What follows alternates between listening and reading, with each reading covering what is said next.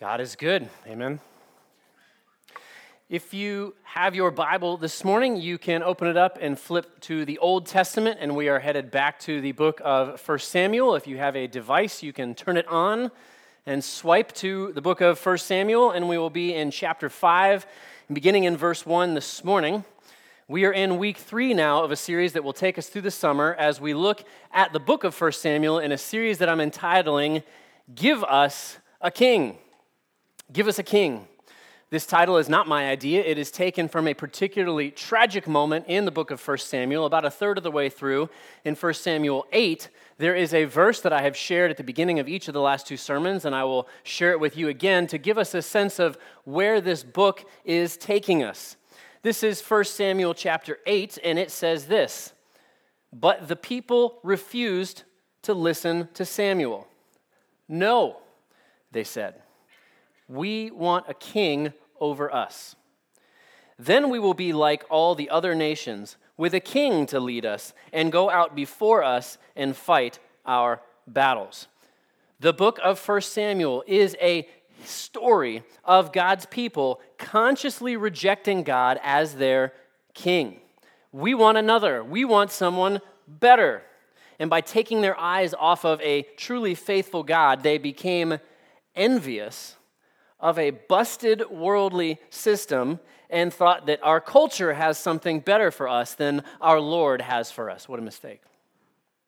In our own cultural moment, we live in a time not when the world is doing this, but when the church and individual believers are picking right up where the Old Testament Israelites left off, walking away from faith in Christ, walking away from Christ's bride, the church, rejecting the authority and the inerrancy of His Word, the Scripture, embracing false religions and trying to sort of roll Christianity up into a new secular religion in which the chief word is tolerance, and embracing then, therefore, the wickedness of our culture and pursuing, among many things, the church pursuing prosperity gospel, in which we understand that salvation is really a matter of God providing you with finances, or pursuing social gospel, in which we come to understand that Jesus' really only purpose in life was to solve social problems, and that the reality of the biblical gospel is ignored.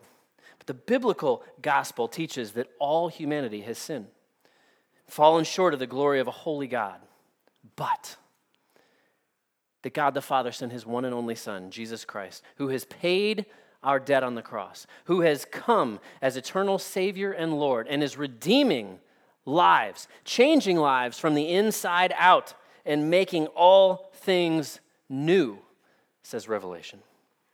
So this morning we come to the Old Testament, yes, the Old Testament, and in chapter 5 and 6 we're going to see that God once again is the perfect king to lead us in the battles that we face. We don't need one better than Him because there is no battle. There is no struggle, there is no crisis, there is no temptation, no sin, and no hurt that you can face in this life better than looking to God as your king, looking to God as your Father. Let's take a moment now, let's pray and ask for God's blessing over His word, and then we will begin reading. Heavenly Father, we thank You that You are a glorious king, that You sent Your Son Jesus, the prophet, the priest, and the king, and we look to You this morning from Your word. Fill us with hope. Fill us with life. Draw our hearts to You afresh, we pray. In Jesus' name, amen. So this is 1 Samuel now, chapter 5, and I'm going to read verses 1 through 5 that open up this chapter. The scripture says this: "When the Philistines captured the ark of God, they brought it from Ebenezer to Ashdod. Then the Philistines took the ark of God and brought it into the house of Dagon and set it beside Dagon. And when the people of Ashdod rose early the next day, behold, Dagon had fallen face downward on the ground before the ark of the Lord. So they took Dagon and put him back in place. But when they rose early on the next morning, behold, Dagon had fallen face downward on the ground before the ark of the Lord, and the head of Dagon and both his hands were lying cut off on the threshold. Only the trunk of Dagon was left to him." What a sight. Verse 5, this is why the priests of Dagon and all who enter the house of Dagon do not tread on the threshold of Dagon in Ashdod to this day. What do we make of this immediately fascinating Old Testament passage? Number one, by the way, they said it could not be done, but this is in fact a 2-point sermon. 2 points. Number one, trust the Lord who is your victorious King. Trust the Lord who is your victorious King. Israel is defeated. God's people are a mess. Hopefully your recollection of the Ark of the Covenant is more than just from the 1981 film, Raiders of the Lost Ark. I did ask Harrison Ford to come and speak this morning and explain to us the intricate overworkings of the Ark. He was unavailable. He gave his apologies. That movie is 41 years old, y'all. You're welcome. Yeah.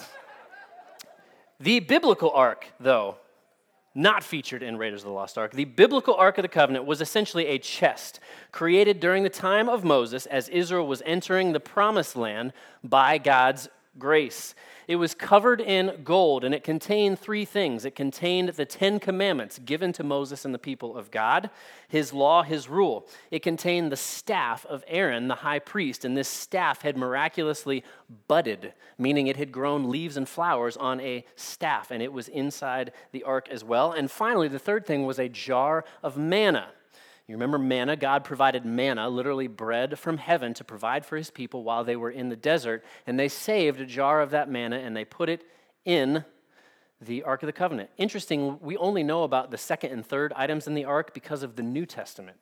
The book of Hebrews tells us what was in the Old Testament Ark. We are told in many places, but in particular in Numbers chapter 4, that the ark was not to be touched by human hands. It was not to be opened or looked inside. There were very specific rules about how the priests were to engage this, and only the priests were to engage it. And so, maybe you've seen that there were 2 long wooden poles that the ark was outfitted with so as to carry it so that they did not break the rules and touch this holy item.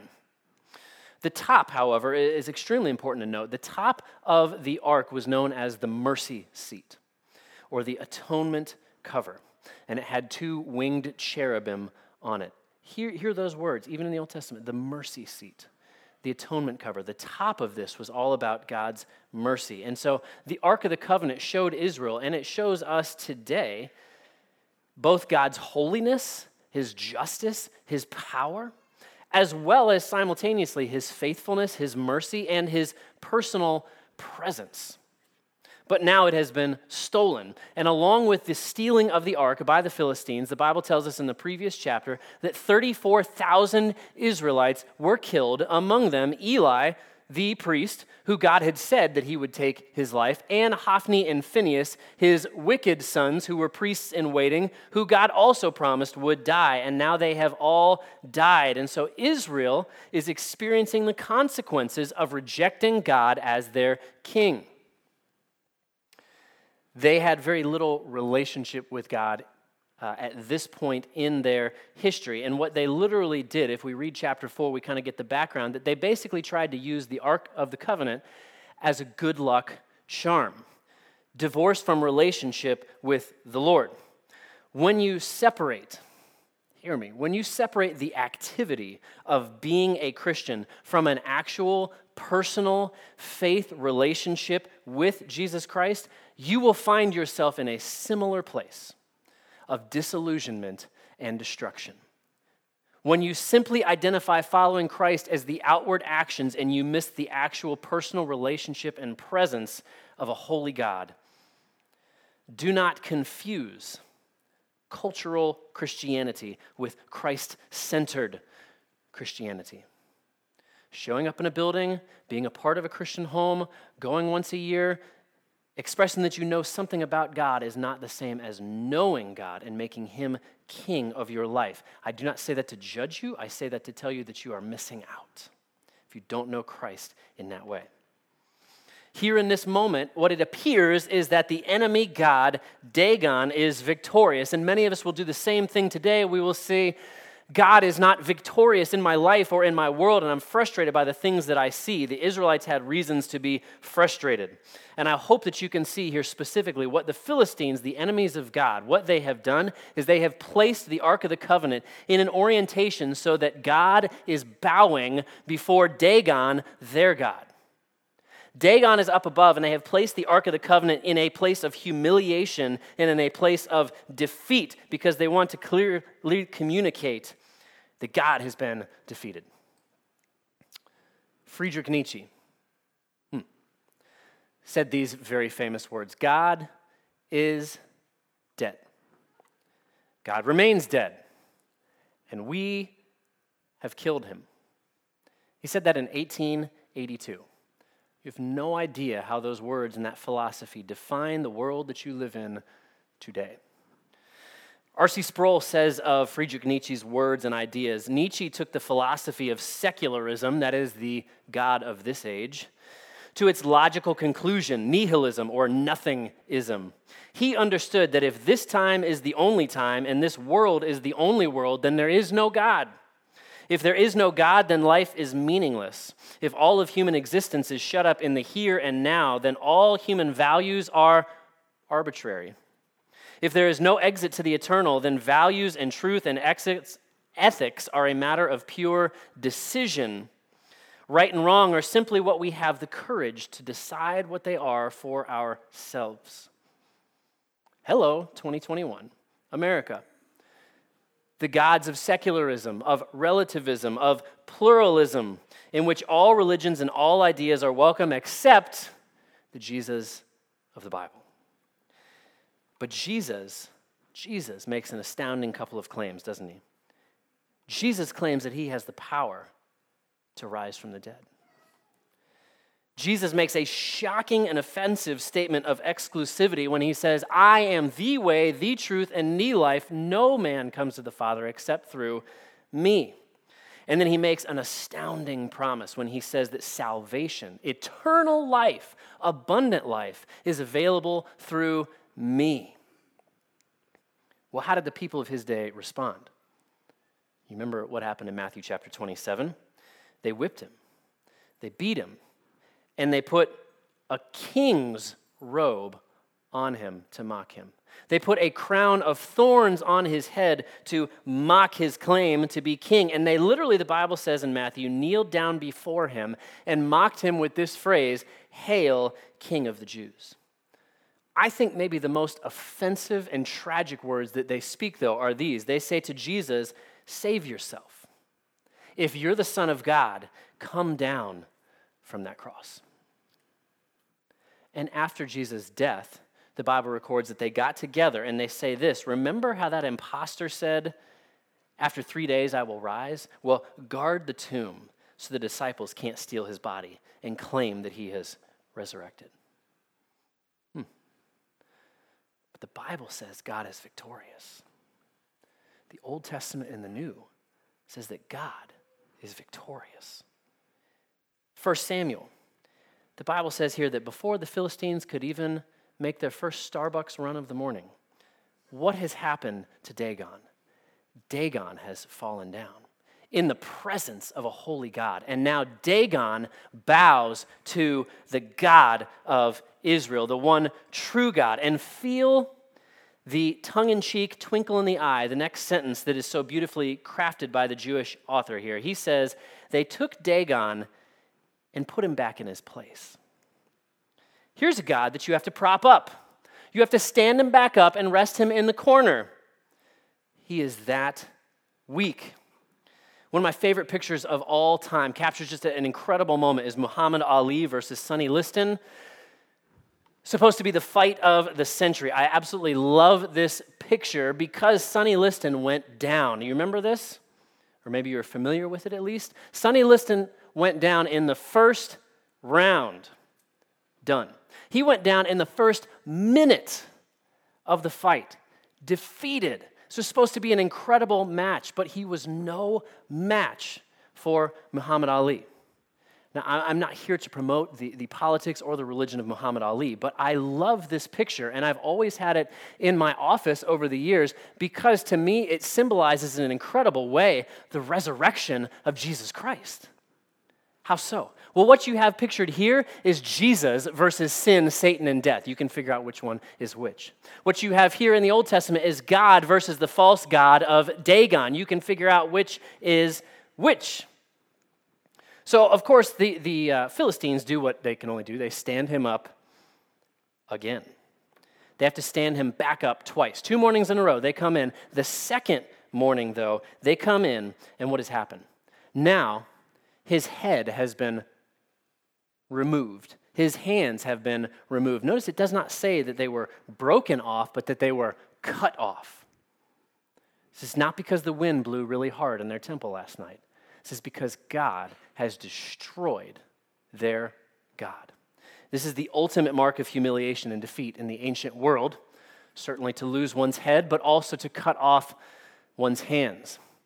You'll recall, perhaps, if you have any awareness of the Old Testament, a little faithful shepherd boy by the name of David, who meets a really big, really incredible Philistine warrior in 1 Samuel 17. And David defeats Goliath by the power of God. And Goliath's head is also cut off. Notice here, God does not need our help. God will bring back the ark to his people all by himself because God is self-sufficient. God is supreme. God is authority because God is king, whether we recognize it or not.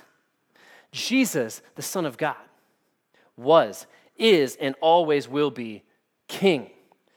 People of God, understand this. We do not live in a time of defeat. We do not live in a moment where, as the church, we are simply hanging on by a thread and hoping that God will somehow rouse himself and maybe will make this work. And man, God just wishes he could help out and do something, but he loves you, he just can't do anything about it. That is not what the scripture says. The scripture says that Jesus has already won. He is the victorious king already. He left his what? He left his throne in heaven to come down to earth to save us. When he did, he defeated sin, Satan, and death. What was that moment? On the third day, they mocked him. They said, put a double guard on that tomb. But Jesus rose from the dead. He is alive and he is king and he reigns victorious today in this world and in our lives. There is nothing that you can face that God cannot handle with you and for you.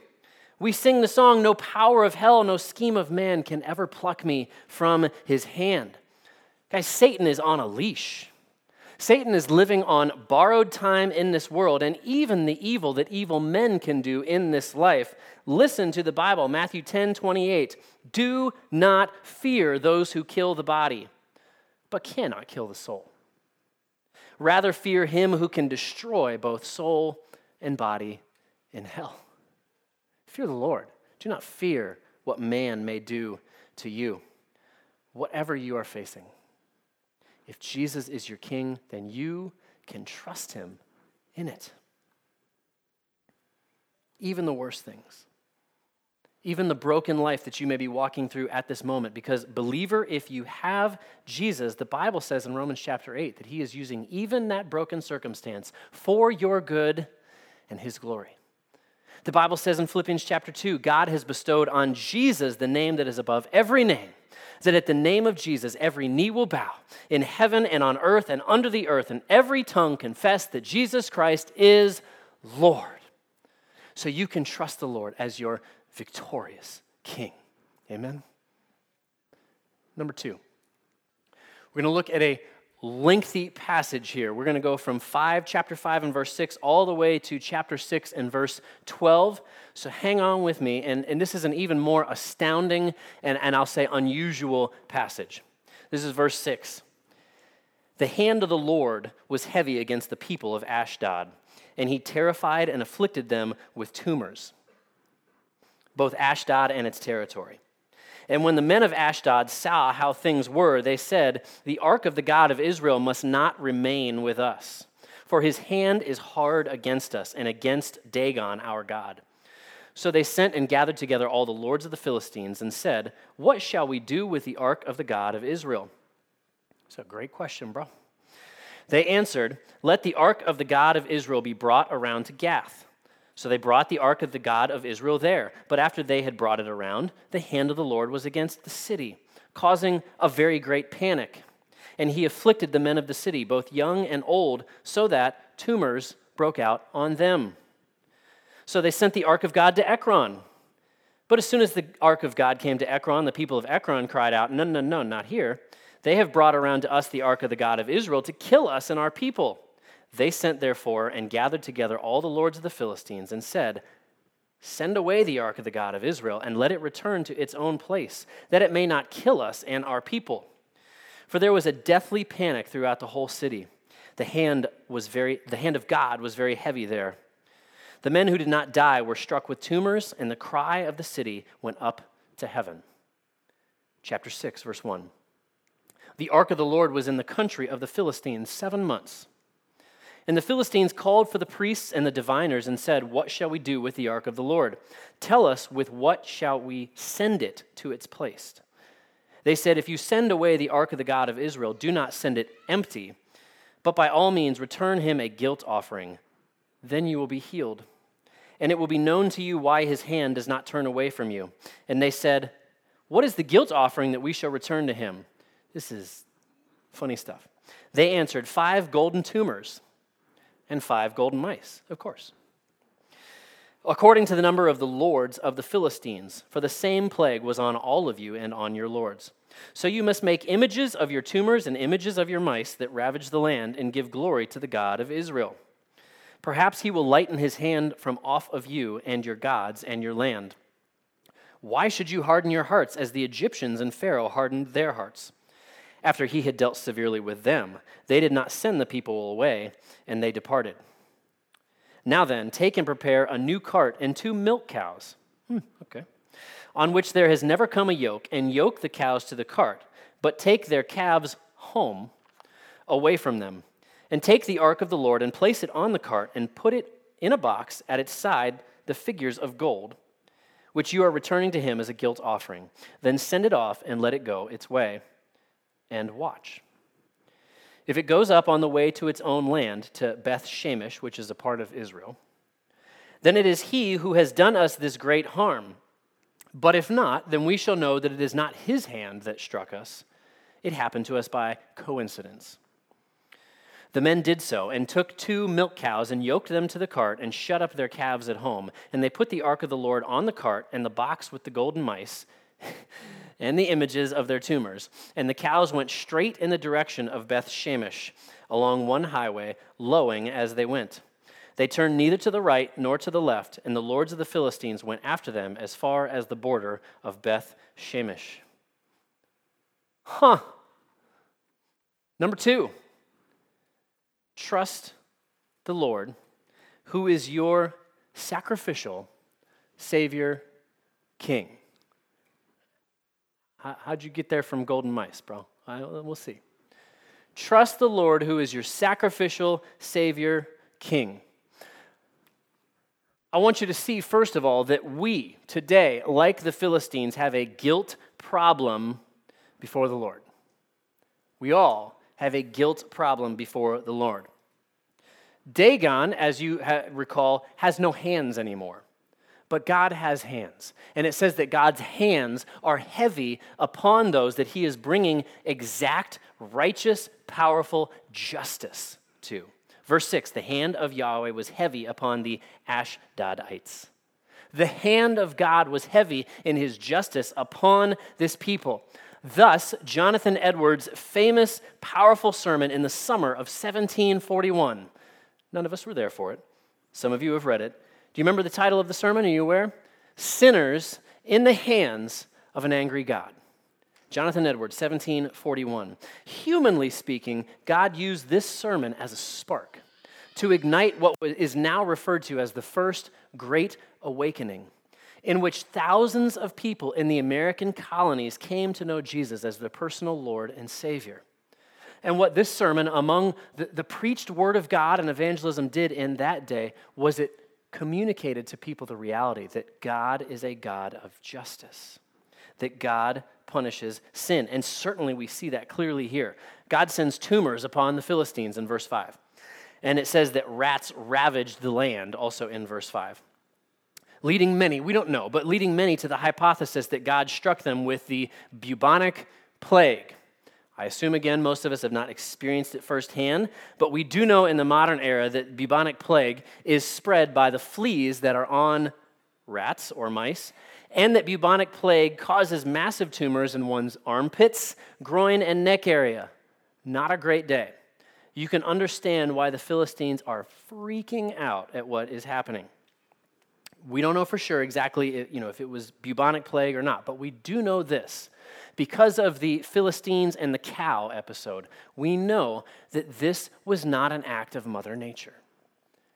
They wanted to determine themselves, is this God? And what they learn at the end of the passage is, yes, this is God actively, specifically bringing justice for sin. That is what God does. Exodus 34:7, God will not leave the guilty unpunished. This is bad news. This is bad news for all of us.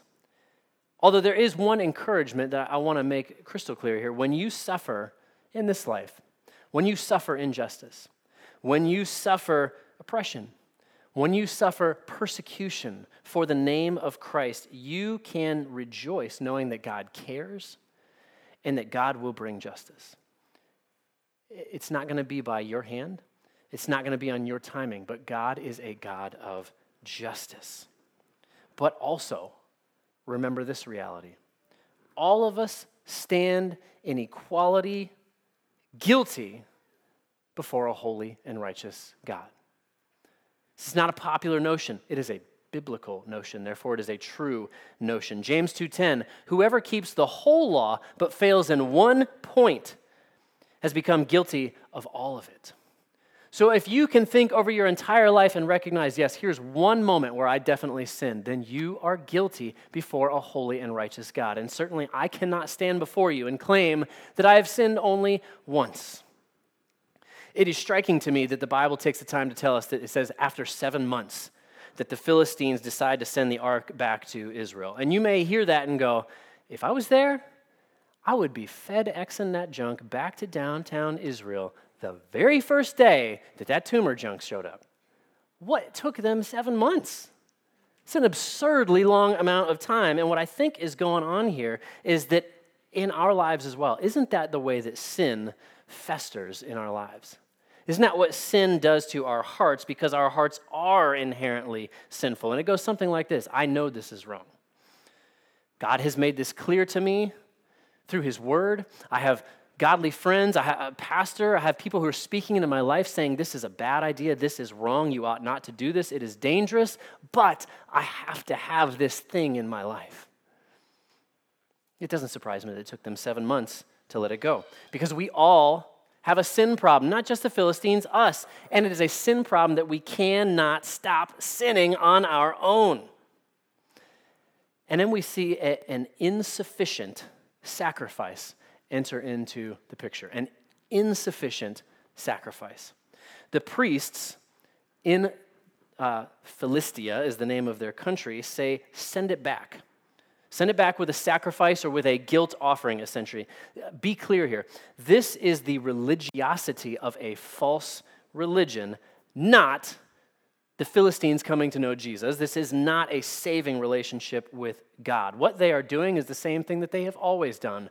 What can I do to manipulate the gods, or what can I do to earn God's favor?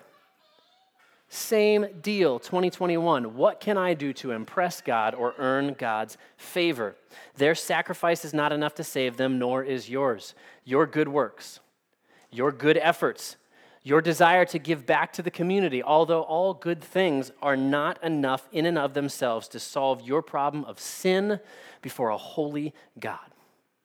And if we look to the Old Testament, to the Bible, to the Lord himself, to his sacrificial system that he instructed Israel to observe, their sacrifices were never designed to be sufficient.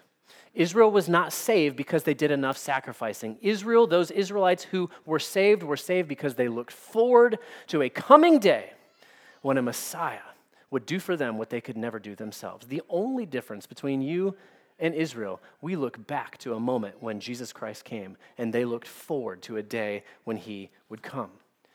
Everyone is saved only through Jesus. The scripture here ends with one final shocking revelation of God's justice and our need for God's mercy. To finish out chapter 6, what happens is the ark is returned to Israel. And some of the Israelites who see the ark did not take seriously God's warning that he had made clearly in the book of Numbers to not touch it, to not look upon the ark. And they themselves also experienced God's justice because they became apathetic about God's holiness. We don't know, but perhaps they thought that their ethnicity as Jews was enough to save them, or they thought that their good works and their growing up in church, so to speak, was enough to save them and to avoid God's holy and righteous judgment, but it was not. And so 1 Samuel 6, 19 and 20 says this of God, and he struck some of the men of Beth Shemesh. Again, these are Israelites. Because they looked upon the ark of the Lord. He struck 70 men of them, and the people mourned because the Lord had struck the people with a great blow. Then the men of Beth Shemesh said, who is able to stand before the Lord, this holy God? Boy, that is an important question. Who is able to stand before the Lord, this holy God? And to whom shall he go up away from us? Who is able to stand? Guys, there is one.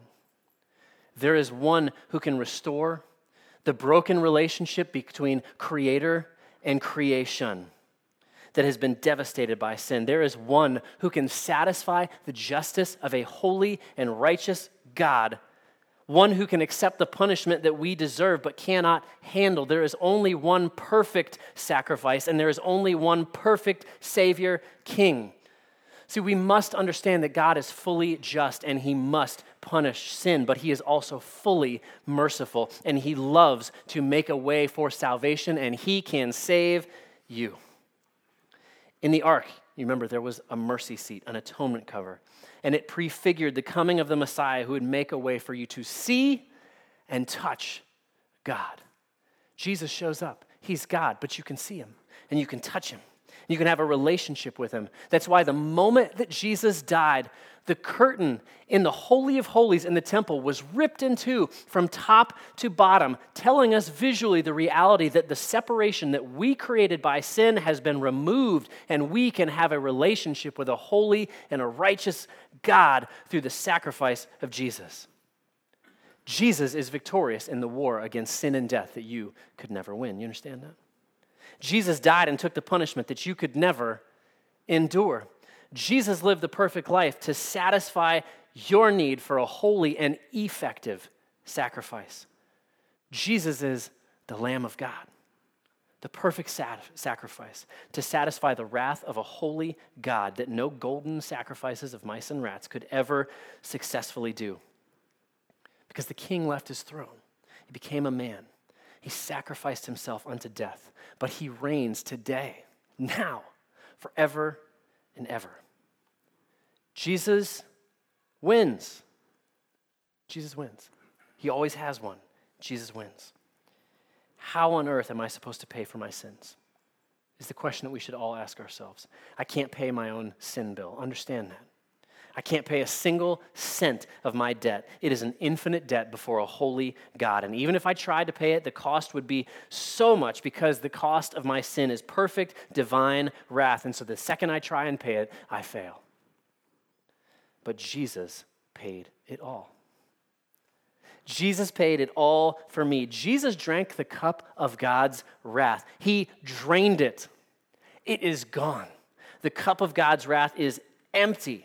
His perfect divine justice. There's not a drop left for those who have asked Jesus to be their Lord and Savior. He will satisfy your sin debt, and all you must do is trust him with it. Put your faith and your hope in him. Call upon him today. If you've never done that, today is a wonderful opportunity to do that. And if you would say, I believe in Jesus, but in so many ways I wander away, let this be a reminder that what God invites you into in a relationship with him is so much better. If you have run, stop running. Turn back to him. He loves you. He will forgive. Let me close by reading a couple verses of Colossians. Colossians chapter 1 says this, in him, in Jesus, for in him all the fullness of God was pleased to dwell, and through him to reconcile to himself all things, whether on earth or in heaven, making peace by the blood of his cross. And you who were once alienated and hostile in mind, doing evil deeds, he has now reconciled in his body of flesh by his death, in order to present you holy and blameless and above reproach before him. Amen. Let's pray.